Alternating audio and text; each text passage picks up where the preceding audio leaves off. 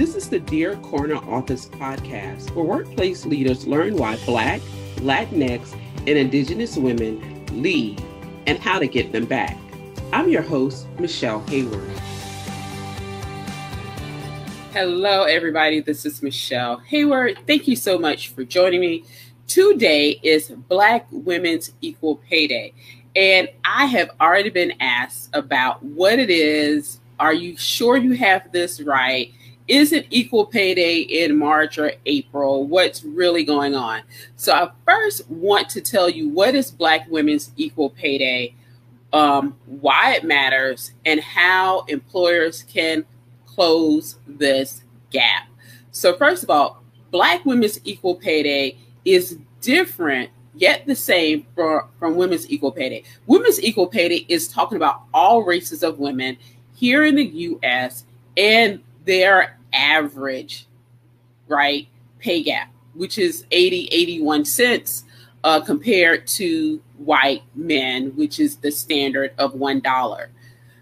But as we look at the intersectionality of race and gender, Black women make less than that 80 or 81 cents that you see when we talk about women's pay gap. Black women, depending on which reports you read, you follow, are anywhere between 62 cents to 65 cents, which is a huge gap from the 81 cents and even a larger gap when you compare it to the $1 baseline compared to non-Hispanic white men. So today really marks how many additional days past a year it takes a white male to work, right? So if it takes a white man, it takes a Black woman 1 year plus an additional almost 8 months to make the same amount as a white. It takes a Black woman 1 year and almost an additional 8 months to make the same amount as a white man does in 1 calendar year. And that's so really today marks, if a Black woman started working January 1 of 2019, she would not make the same amount as a non-Hispanic white man until 2020, August 13th of 2020, as that white man made in all of 2019. So think about that. How much further do you have to run or to get to the same place as a white male? So that is really why it's celebrated on this day. The date changes every year as we look at the pay gap. So we're observing it this year in 2020 on August 13th. Now, when you focus specifically in tech and in other STEM fields and STEM industries, right, what you may find is the gap is smaller. So when we look at tech, there was a study that came out last year. I want to say PayScale did it. Black women pay gap in tech, software engineering, or tech overall in technical, like product management, software engineering, software development, was 90 cents to the $1 a white man made.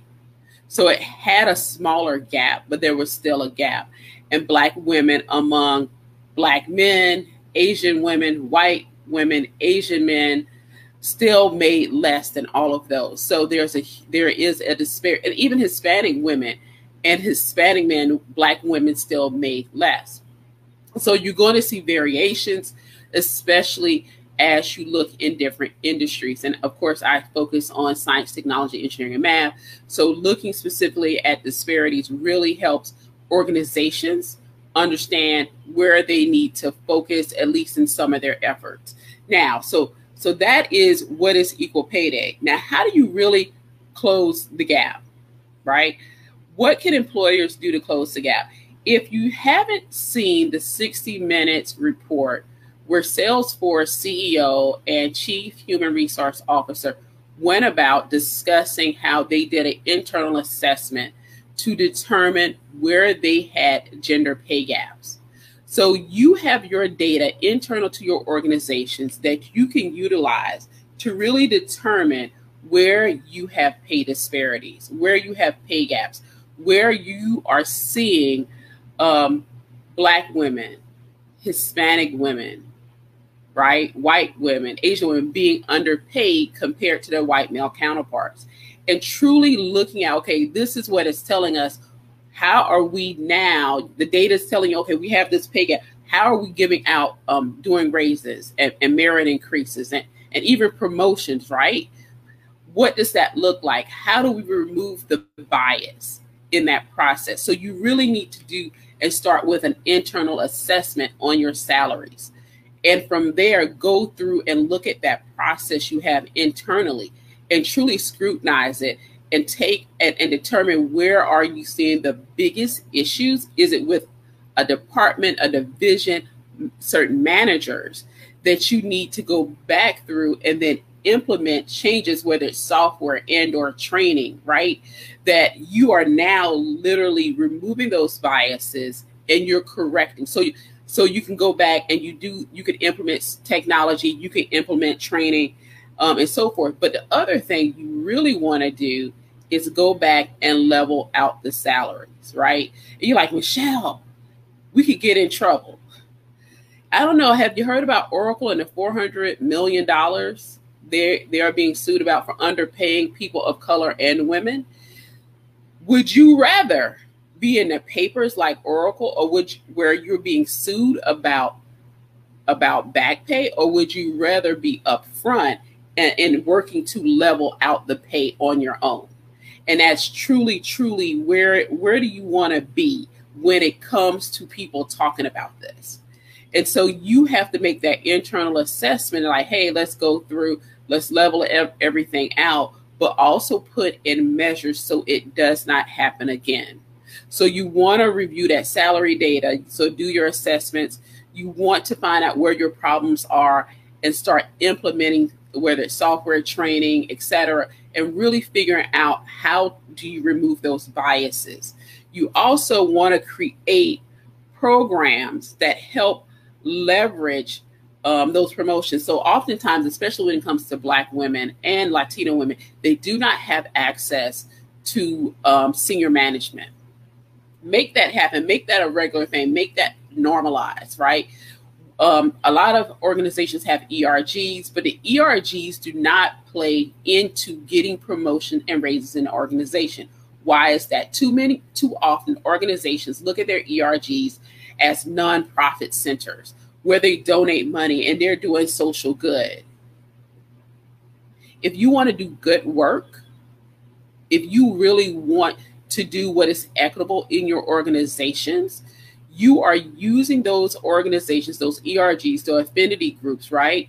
Wherein you are shaping their futures. You are leveling the field. You're giving them access. You are literally showing them hope. We don't always invite, and we haven't historically been inviting you to the table. We're going to help you build tables. We're going to invite you to the table. We're going to go from and make it a round table, right? Instead of a rectangular table. And really share and make this part of having access and leveling the field, but also making sure it's equitable inside your organization, right? So what does that look like when you're involved in ERGs? Access to executive training, access to your executives, access to getting sponsors, access to getting mentors who are in the senior level roles, because they're not getting pulled aside. Oftentimes their hard work is like, well, you should be grateful to have a job. No, you should be grateful they bring in the talent and perspectives that they have that you don't often have in your organizations. And so they are truly a hidden gem in your organization that you are undervaluing, but they truly bring in essence of and a viewpoint that you don't often get, and you don't really truly understand how to harness it, but you are gleaming so much from it. So I challenge all the organizations, all of your leaders outside of HR, outside of diversity, equity, and inclusion departments to do that. Not just right now when we're in the midst of social change, but for a lifetime. So now you know what Equal Pay Day is. It is how long it takes a Black woman or Black women to reach the same pay as a white man. It literally takes them an additional almost 8 months plus a year for what a white man makes in 1 year, it takes some additional 8 months to make the same amount of money. And you're like, well, what does that really mean? It's about on average, about $944,000. 900,000, 44, right? It's a huge number. Almost, I like to say it's a million. It's across the lifetime, a 40-year career, Black women lose almost $1 million in income. Imagine what the world would be like, what life would be like if they had an additional $1 million. I had an additional $1 million. What does that do to my legacy of my family? No student loan debt, mortgage, more home ownership, the ability to invest, right? The ability to leave behind a legacy, a financial legacy that we don't have from that additional $1 million we lose in income. So it truly changes lives, not just that single employee, but it changes her life. It changes her family lives. It changes her grandchildren's life from just $1 million by literally closing the pay gap. All right. So happy Black Women's Equal Pay Day, because it's really not a happy moment because it's taken us an additional nearly 8 damn months. But let's work continuously to close that gap. There are definitely things employers can do. All right. I will be back next week. We're going to talk about Women's Equality Day. Yes, because that is coming up on August 26th, but we're going to talk about it on August 20th, because let's be prepared and understand what does Women's Equality Day really mean to Black, Latina, and Indigenous women. Because when things were created, they didn't include us. So let's talk about that perspective of what Women's Equality Day really means historically, and then what can it mean for us now. All right. I will talk to you next week. Have a great week. Let me know what your organization is doing when it comes to leveling pay and closing the pay gap in your workplace. Have a great week. Bye, everybody. Don't forget to rate, review, and subscribe to my podcast. It helps me grow. Visit positivehire.co. That's positivehire.co.